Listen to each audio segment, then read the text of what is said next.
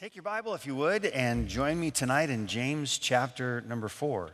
James chapter number 4. Sometimes we use an expression, and I think most of the time when we use this expression, there is some reluctance that is connected to the expression.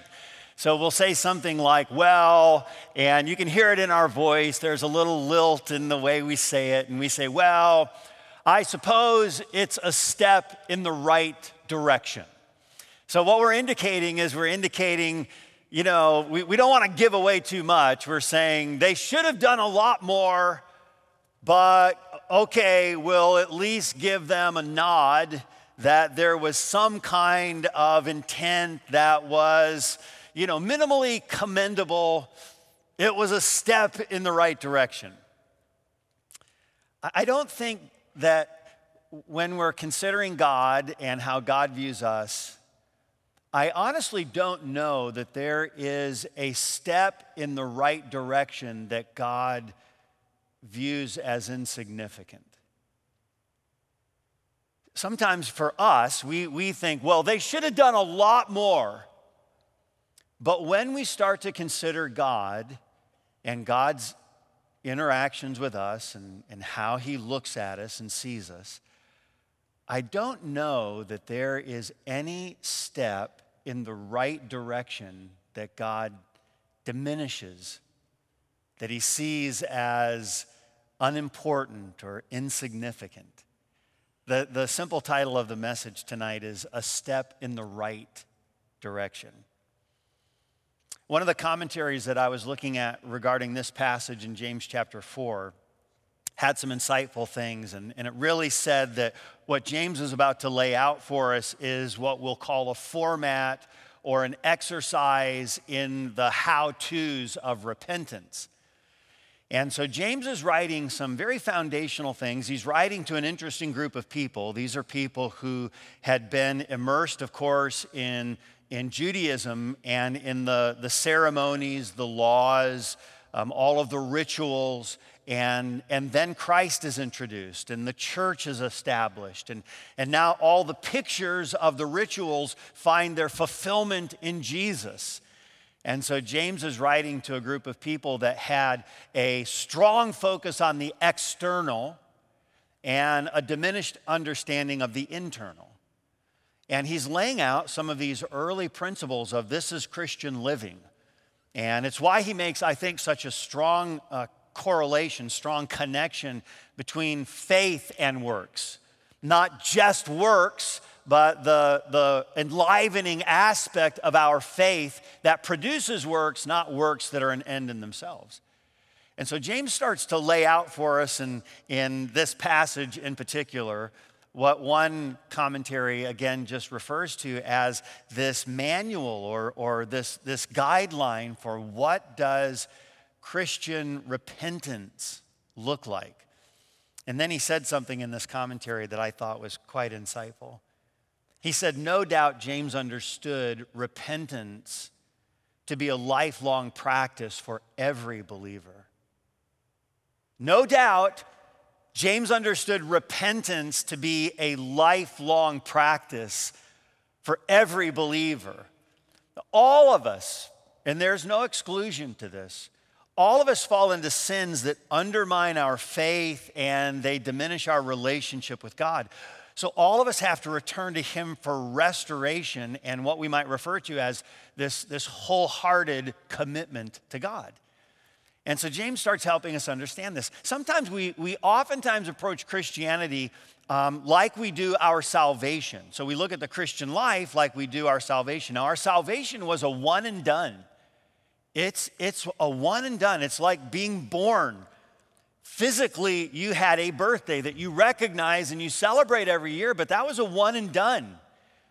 And sometimes I think we look at, well, I've already, gone through that. I already repented of my sin. But really the Christian life means, okay, I was born, but now there are some things that I have to revisit often.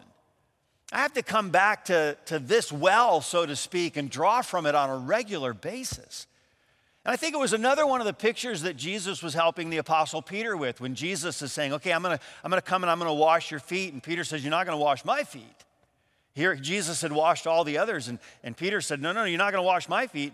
And Jesus said, listen, if I don't wash your feet, you don't have any part of me. And then Peter says, okay, well, then wash every part of me. And Jesus says, no, just your feet only. You've already been washed. There's already this sense of, Peter, you belong to me. You, by faith, have come into a personal relationship with God through Jesus Christ. But now he says, listen, just the course of living. This was something that they do on a regular basis. They wash their feet. Somebody comes into your house, their feet are going to be washed. Because just through the regular, going about of their daily lives, their feet got dirty. Now, they were washed. The picture of salvation, that's present. But now, okay, let's come back to, let's clean up again. And let's have, again, this fresh washing of repentance with God. The passage we're going to look at in James chapter 4 begins in verse number 7. And again with this, okay, here we are at the beginning of a year.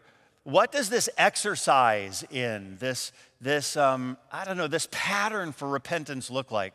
Let's start in verse number 7, James chapter 4.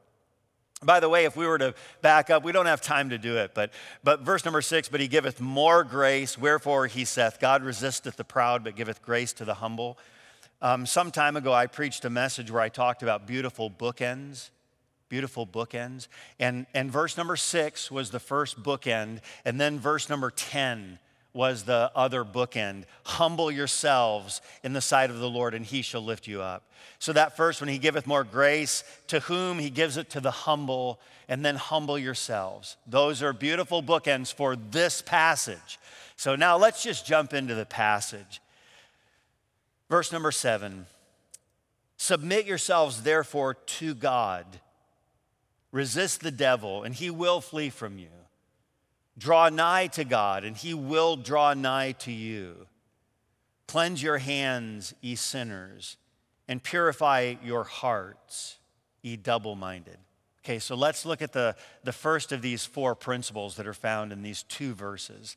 The first principle that we're going to see is found, again, at the first part of verse number 7. And we're just going to say very simply in a straightforward fashion, this is the call to submit. Submit. He's just saying in a straightforward fashion, arrange yourself under. The Greek word means exactly that. He says, submit yourselves, therefore, to God. This implies something that I don't want us to miss.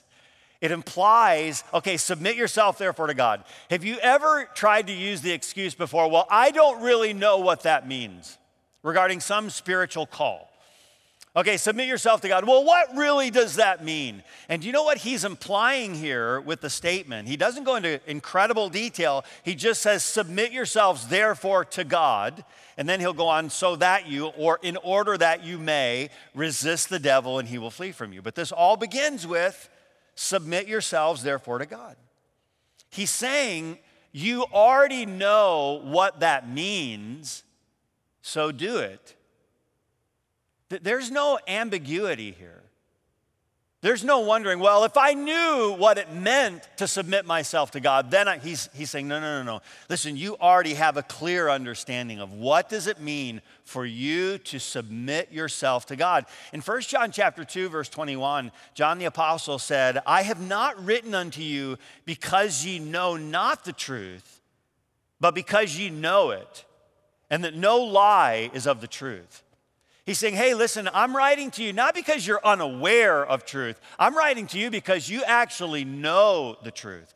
Peter, all throughout his scriptures, he uses this phrase. He uses it in 1 Peter. He reiterates it in 2 Peter. He says, I'm going to put these things oft or bring these things oft to your remembrance. He says, now these are things that you already know.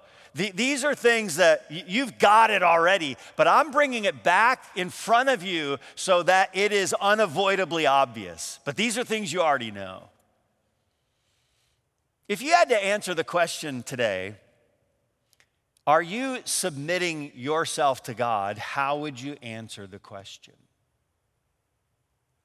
Are there areas in your life where you could say, yes, I'm submitting to him in this area, this area, this area, but maybe not completely in this area?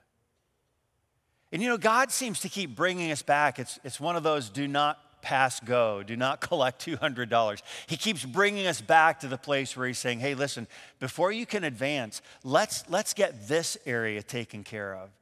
And this is just voluntary. It's not coerced. Even from this passage, we get the sense that God's not twisting our arm. He's not saying, okay, I'm gonna keep making, he's just saying, listen, submit yourself. Here's an invitation, submit yourself therefore to God. James is just reminding us that God is our captain, so to speak. We're underneath his command. Do you remember, did you ever get in a wrestling match with a kid in the neighborhood? And maybe it was all in jest or all in fun. Or maybe it was your brother or, I don't know, somebody, and you're in this wrestling match. And was there ever something that the person had to shout before you finally let up, And so you're twisting their arm or whatever and say it. And I don't know where this came from, but do you know the word that you have to say so that they finally stop? What's the word? Uncle. I don't know where that came from. Somebody send me an email, okay? So I don't know where that came from, but they're doing whatever, and finally they're putting enough pressure on you, and finally, uncle! Okay, that's not the sense that we get here. It's not like God's twisting your arm. It's just this loving invitation. He's saying, listen, come underneath the wonderful umbrella of protection. You already know what to do. He says, submit yourselves. You know what that looks like. You know what that means. This is not like the Christian walk and submitting to God. It's not like the person who goes to work and does his job, but that's it. Instead, it's like the person who understands the goals, the objectives of the company, and he's trying to do everything he can to advance the work, the mission, the vision, the goals. It's not like the person who says, okay, what do I have to do to punch the card? And it's not this. It's like, listen, I'm all in. I am fully on board. The athlete who works hard during practice because he doesn't want the coach to get after him. This is not the person. We're talking about the person who gives himself wholly to whatever it is that the coach is asking, because he says, this guy's got a plan, and I might not understand all of it, but I want to be on board. I want to advance the work that the team has to do. The Christian who submits himself to God because he finds pleasure in pleasing Jesus is vastly different from the one who submits because he's afraid of what will happen if he doesn't. What a difference this person is. This is the person who says, listen, I am submitting myself to God. What area of your life, maybe one of those areas where God's just saying, will you trust me and submit yourself to me? We could say it this way: what is God asking you to do, or what is he asking you to no longer do? What's he asking you to do, or what is he asking you no longer to do? And I wrote down a sampling, just a variety of really simple things. So you could make your own list, but what would it look like to submit yourself to God? Have you ever sensed that God's asking you to do something and you have this level of resistance? We try to come up with reasons why, well, that's not really important, or I don't really need to do that. No. What would it look like for you to submit yourself to God? Just some really simple things. Has he ever asked you? You say, well, God doesn't ask us things like that. No. Just bear with me for a minute. Has he ever asked you to delete an app from your phone? Like just to delete an app. You say, oh, come on, does God really ask us to delete an app from our phone? Well, I don't know. I'm just asking you, have you ever sensed like, I think I should delete this app? You say, well, there's nothing morally wrong with it. I'm not saying there is or there isn't. I'm just saying, has God ever said, hey, why don't, for this time, how about for a month you just delete that app? Okay. Well, I don't want to do that. Okay, submit yourself, therefore, to God. See, I fall to the devil all the time. I never have any victory. I'm always constantly falling. Okay, then let's back up just a little bit. Submit yourself, therefore, to God. I mean, something as simple as that. Write a letter seeking forgiveness from one you've offended. Sometimes God brings a person to mind and it's like, well, I don't know, I'm never going to see him, or I don't know, I wouldn't say the right words, or okay, maybe the Holy Spirit sometimes has just said, why don't you submit to me in this area? Why don't you write a letter to so-and-so and ask them to forgive you? You wronged them and you know you have. Why don't you connect with them, write them a letter? Like, God, I'm not going to do that. They won't receive it the right way. It's going to be submit yourself therefore to God. You know, there could be some bigger issues. Like, okay, I want you to switch professions. I want you to go to the mission field. I want you to change your major. Sometimes it's something like, wow, why wouldn't I do this? He wants you to begin tithing. Oh, I just couldn't afford to do that. Do you know who you're telling that to? To the God who owns the cattle on 1,000 hills. Join a Bible study group. Set some goals for the year. When you just start thinking about some basic goals for the year, what would be something that God may be asking me specifically to do? How about this? How about memorize a verse? Memorize a verse. Now, if you were just you were being honest with yourself, I'm not asking you to raise a hand or to acknowledge in any way, but did you memorize a verse last year, 2023, a verse of Scripture? You say, well, I didn't sense that the Lord was directing me to. Okay, but maybe, Lord, is there a passage of Scripture, a verse of Scripture that would be really valuable for me to meditate on, to just chew on over the course of the day, to let that verse become so familiar in my mind that it actually seeps into my heart? It's the kind of passage of Scripture that continually comes before me, and it helps me in the way that I should take. And God, you brought this in front of me, and it's one of the areas where I'm struggling right now, or I want to see new growth in right now, or it's a new step of faith right now. And so just a verse of Scripture. To memorize a verse this year, or maybe make it a goal to have a verse a month, or a verse every 2 months, a verse a year. Maybe share the gospel one time this year where you actually get to the place where you say to a person, do you know for sure you're on your way to heaven? So, well, listen, I'm giving out tracts. Wonderful. Maybe you've never given out a gospel tract. And so maybe God's just saying to you, hey, listen, ye shall be witnesses unto me.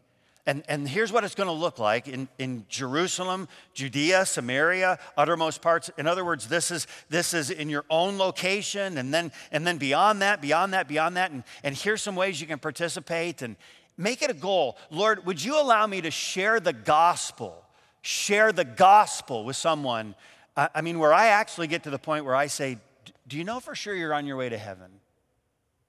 So, I just don't know if I could do that. Have you ever asked God, would you put me in a position where you'll make it like undeniably obvious? I'm supposed to tell this person about Jesus. Now, if you look back over 2023, did you share the gospel with a person in 2023?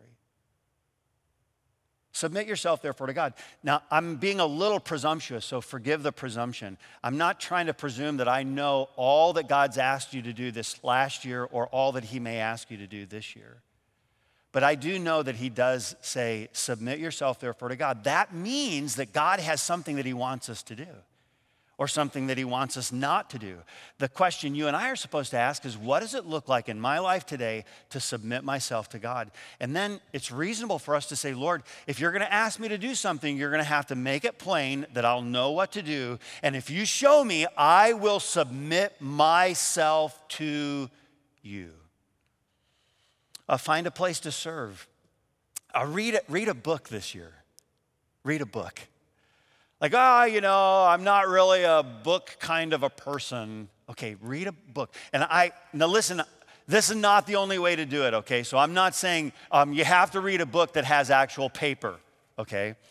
How many of you are digital readers now? You just read digitally, raise your hand. How many of you digital Bible people? Digital Bible people, raise your hand. Okay, listen, I'm not making an issue about, how many of you love paper? Like, I love it. A lot of hands, okay. How many of you despise the people who don't like paper?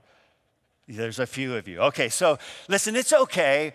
It can be a digital book. It's okay. You're like, paper was good enough. I know. Papyrus was good enough for. Listen, don't make a deal out of the means of, just read a book. Like, oh, man, it takes time to read a book. I know. But it might be one of those things where, Lord, what do you want me to read? What do you want me to read to put in front of me? It's actually, there's some healthy parts about the discipline of reading, just the actual discipline of.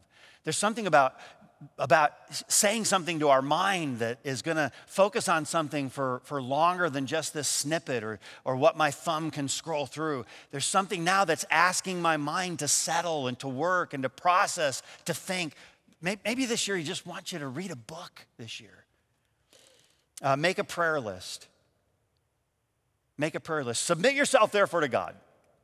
Okay, what does that look like? I don't know. I can't know, but I do think that it's reasonable for us to say, God, you do have a plan for my life. Do you want me to make a prayer list this year? Like an actual prayer list. And again, some of you might say, I have 3x5 cards, and that's great. I'm a digital prayer list guy. I have a digital prayer list, and it's what I use, and I keep it goes with me every place I go. And I have an everyday list that I pray about, and then I have a Sunday, Monday, Tuesday, Wednesday, Thursday, Friday, Saturday list that I pray about. So on Monday, I'm going to pray for my Monday prayer list along with my everyday prayer list. And I can modify it and move it, and I have certain things that I pray about on these different days, and some things I want to pray about every day.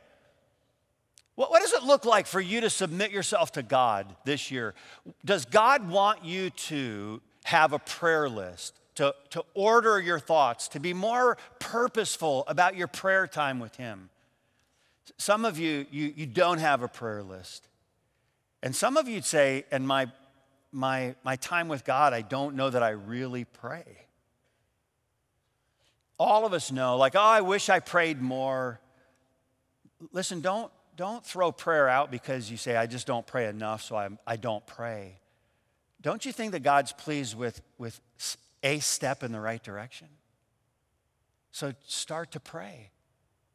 You could tonight, before you pillow your head, you could come up with a prayer list tonight.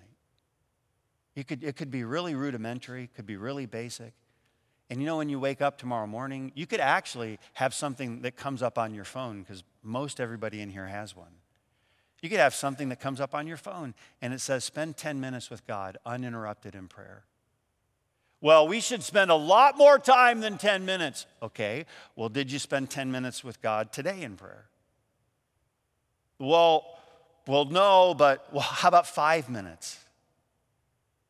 You see, the submit yourself, therefore, to God, don't make it like, well, it's either an hour, sweet hour of prayer, sweet hour of prayer. Listen, spend moments with God in prayer.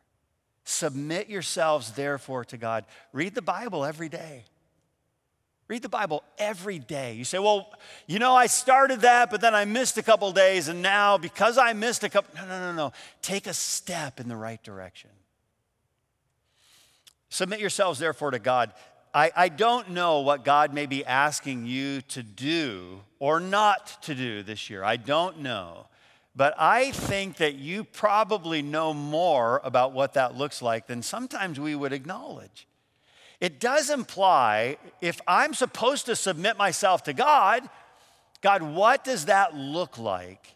And am I willing and prepared to do it? Okay, remember, this passage is extremely important when it comes to progression. So this is the first part. We've alluded to where that brings us to next. But not only do we submit, let's go to the next part of it. And the next part is, okay, now that I've submitted, I'm arranged under. It's a military term. I know who is my commander in chief. Okay, I'm underneath. Now what? Well, now I'm prepared to stand. Stand. That's in the second part of verse number 7. Resist the devil and he will flee from you. Now, we're not going to take as much time on this next one, but wow, is it a wonderful promise? Okay, submit yourselves therefore to God. Now, this is not in the passage, but it clearly is a good bridge for us to understand it. Submit yourselves therefore to God so that you can resist the devil. And when, by my submission to God, I do resist the devil, there's something that then occurs. He flees from you. Albeit for a season, but flee he does. Well, man, I just feel like I'm in this constant barrage of satanic attack. Like just constantly I'm being hit and this is difficult and constantly I feel like I'm underneath the continual attack. And okay, well, let's back up a little bit and ask the question, am I submitting myself to God? Submit yourself to God so that you can resist the devil. And as I make active, like, no, I'm not going to do that, here's what he does. He will flee from you. Remember, the order of the passage, vitally significant. And then we would add, only by submitting to God can a believer ever stand against the devil. There's no way that you or I can ever stand against the devil if I am not first submitting myself to God. The most important part of the equation is not that I'm standing against the devil, but that I am actually standing with God. What we've done is we've stopped resisting God so that we can resist the devil. Does that make sense? Whenever I resist God, I'm not going to resist the devil. If I'm ever going to resist the devil, it means I have to stop resisting God. By submitting myself, in a sense, losing the battle, like, well, I want this. No, I'm going to submit my want to his. So I lost my want battle. I've submitted myself to God. Then what happens? Oh, wow. Now I get to win a battle. When I lose the battle of self with God, I submit to him. Now, I don't have to submit to him, my enemy.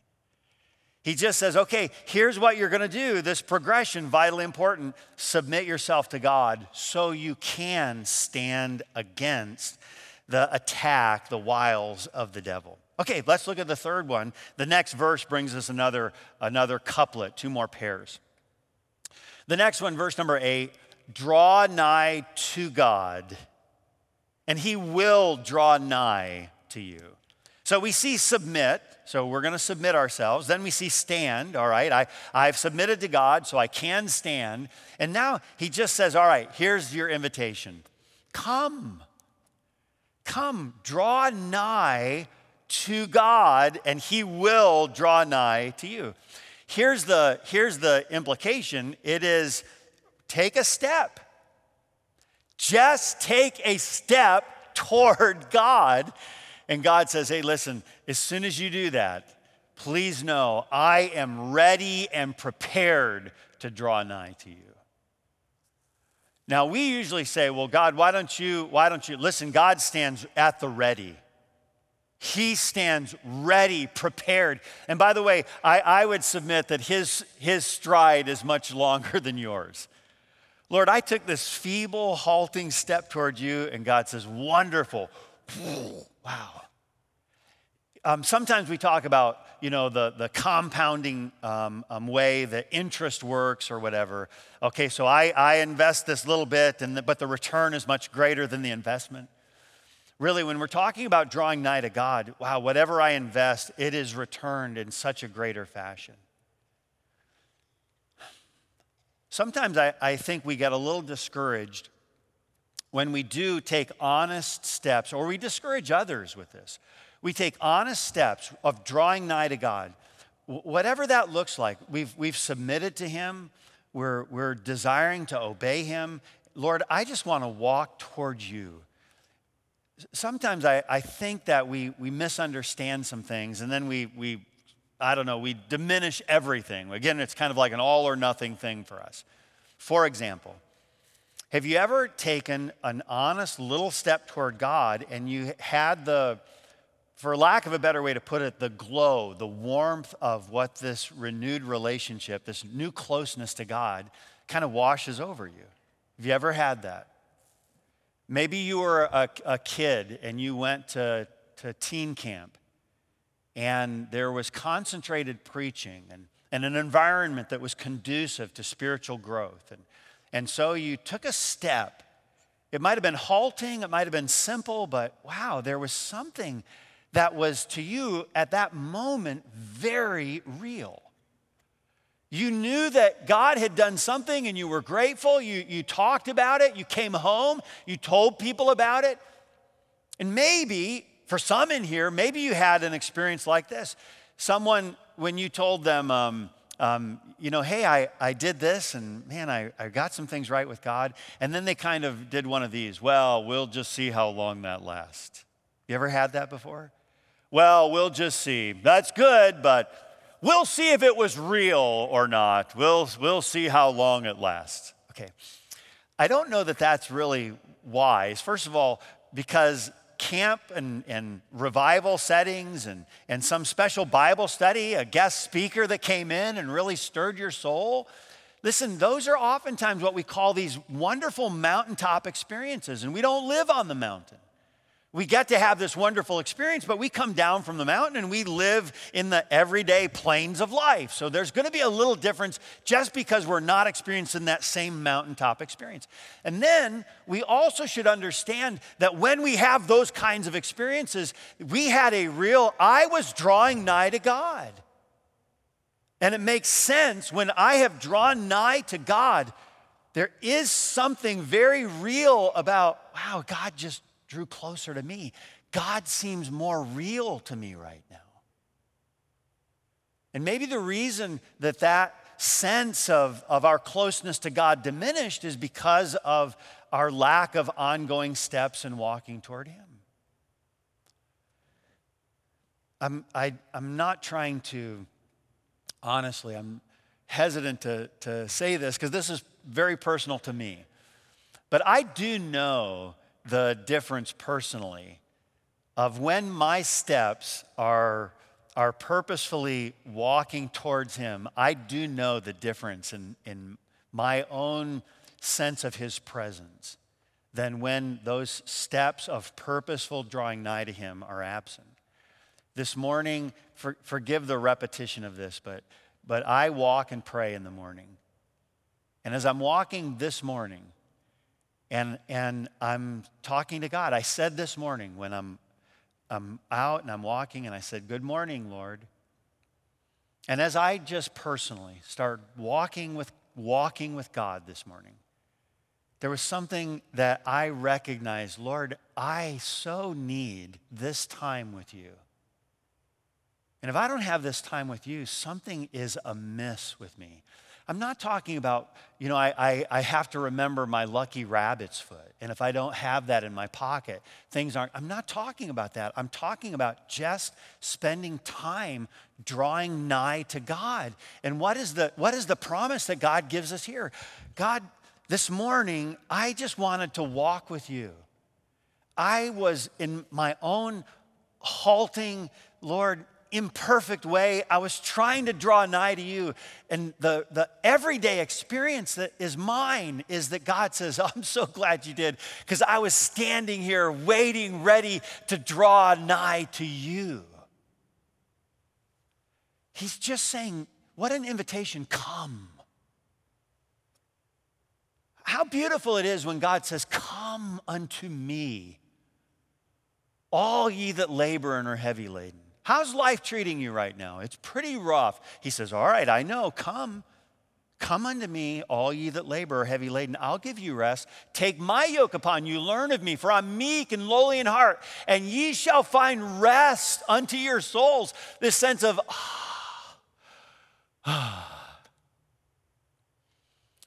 This is some beautiful pattern for what does it look like for me to have even my own personal revival. This idea of, God, I have to constantly come with this new, fresh opportunity to have a clean slate with you. What does he say? Okay, submit yourself.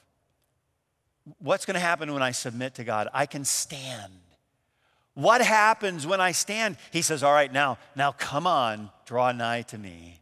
And he will draw nigh to you. And then notice the last thing that he says. And sometimes we might say, well, shouldn't this be first?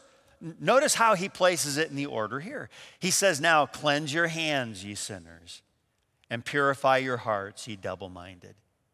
He says, submit, stand, come, cleanse. You know, one of the things we might conclude is there's only one place of cleansing, and that is found in him. And now when I come to him and I have, oh Lord, I'm drawing nigh to you, now I have an accurate mirror, a right representation of who I am in his presence. We use it so often, but in Isaiah chapter 6, he stands before God and he had been pronouncing woes upon everybody until he stands before God. And now in God's presence, woe is me, for I am undone. I'm a man of unclean lips. I dwell in the midst of an unclean people. How did I know this? Because mine eyes have seen the King, the Lord of glory. Now Isaiah sees himself for what he is because he has now come and he finds himself in the very presence of God. I can probably find, apart from God, a lot of legitimate people that will legitimize whatever I want to be legitimate. They'll affirm, they'll say, hey, that's all good. You're being true to yourself. This is wonderful. You go for it. What feels right? You know, the old follow your heart. But when I have finally submitted myself to God, I have this new ability to stand. And then he says, okay, you're standing because you've found yourself underneath my protection. You're no longer resisting me. I'm going to help you resist your enemy. Come, let's spend some time together. And even as I start to draw nigh to God, I see something new about me. He says, okay, now let's take it to another level. Cleanse your hands, purify your hearts. And isn't it interesting that James, this one who's writing to this church that had been steeped in the religiosity of the practice, all of the rituals, all of the ceremonies, James, under the inspiration of God's Holy Spirit, he addresses both the external and the internal. He says, okay, wash your hands. In other words, that's external. Purify your hearts. You know, even in churches like ours, because we're very externally aware. So we have this environment, even our environment, campus church. We're immersed in an institutional environment. And institutions oftentimes have policies and guidelines. And so, okay, and there's a policy book. And it says, don't do this, don't wear that. Here's what this is supposed to look like. This is what it's not supposed to look like. You're supposed to be involved in this, never be involved in this. And so now we have all of these, we have this whole, like, wow, this is life laid out before me. And so if I just follow all of these externals, I must be okay. But James takes it so much deeper than that. He says, this is not just about washing your hands. And sometimes it's too easy for churches just like ours to spend so much focus and attention on, well, our hands are clean. He says, I know, well, wash your hands, but purify your hearts. And then he uses a word that it's only used twice in Scripture, and it's used both times in the book of James. Ye double-minded. And earlier he says, a double-minded man is unstable in all his ways. He says, listen, if you're just externally taking care of yourself, and you like, okay, now I've got all the externals. I follow the rule book, so to speak. I know what my church says this is what a person should look like. And I don't listen to this. I only do this. I don't wear that. I do wear this. I keep all the law and the prophets, so to speak. But now there's this critical judgmental spirit. We can't get past something because so-and-so is different than the rule book of my own world. He says, you're double-minded. You're excusing things. If we wanted to be really, direct with ourselves, and myself included, we would listen to the words of Jesus when he said, listen, you've made clean the outside of the platter, but the inside's full of rottenness and iniquity. You painted the sepulcher white, but inside it's full of corrupting flesh, dead men's bones.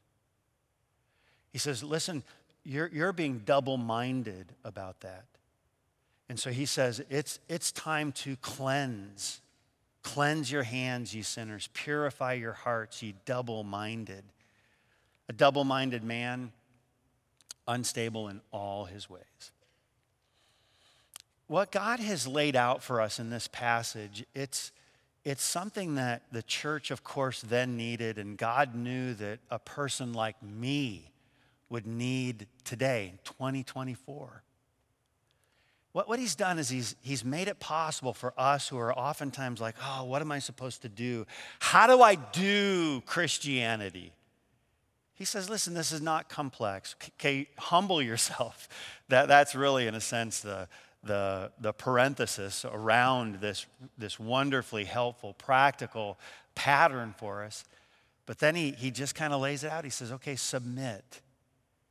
And we can reasonably understand. I might not know all that looks like, but I do have an understanding of what would it mean for me to submit myself right now to God.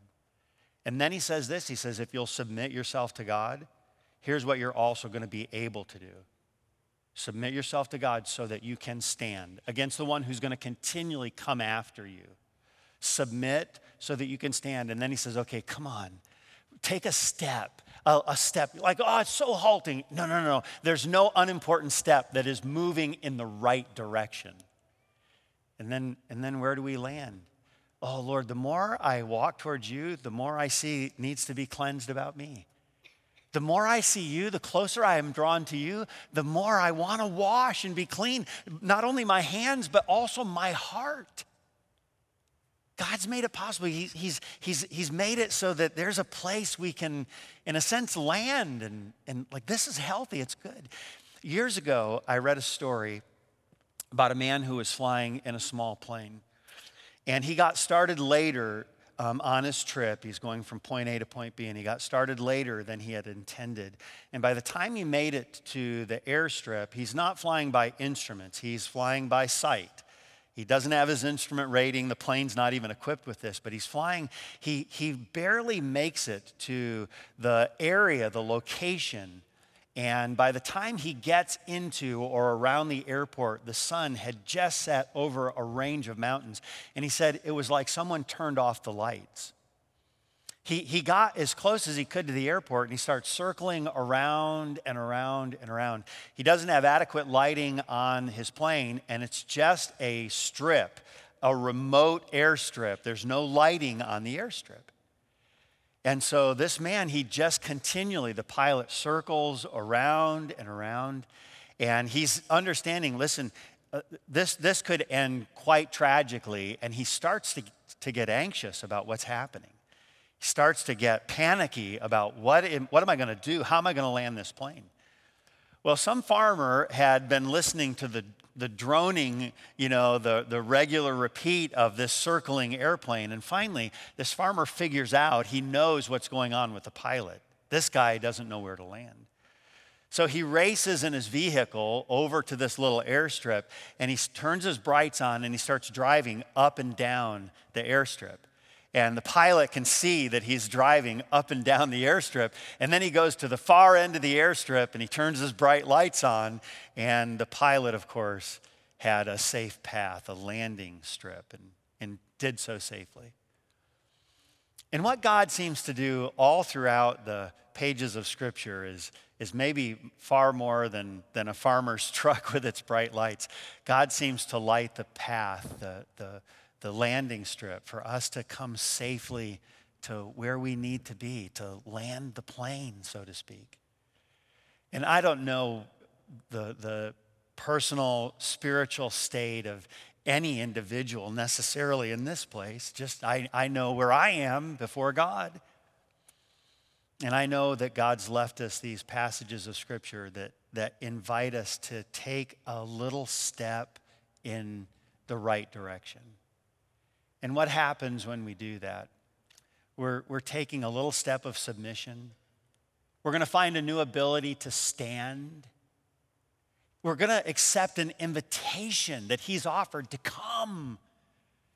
and with a new awareness of ourselves, we will cleanse both our hands and our hearts as we start taking simple steps in the right direction.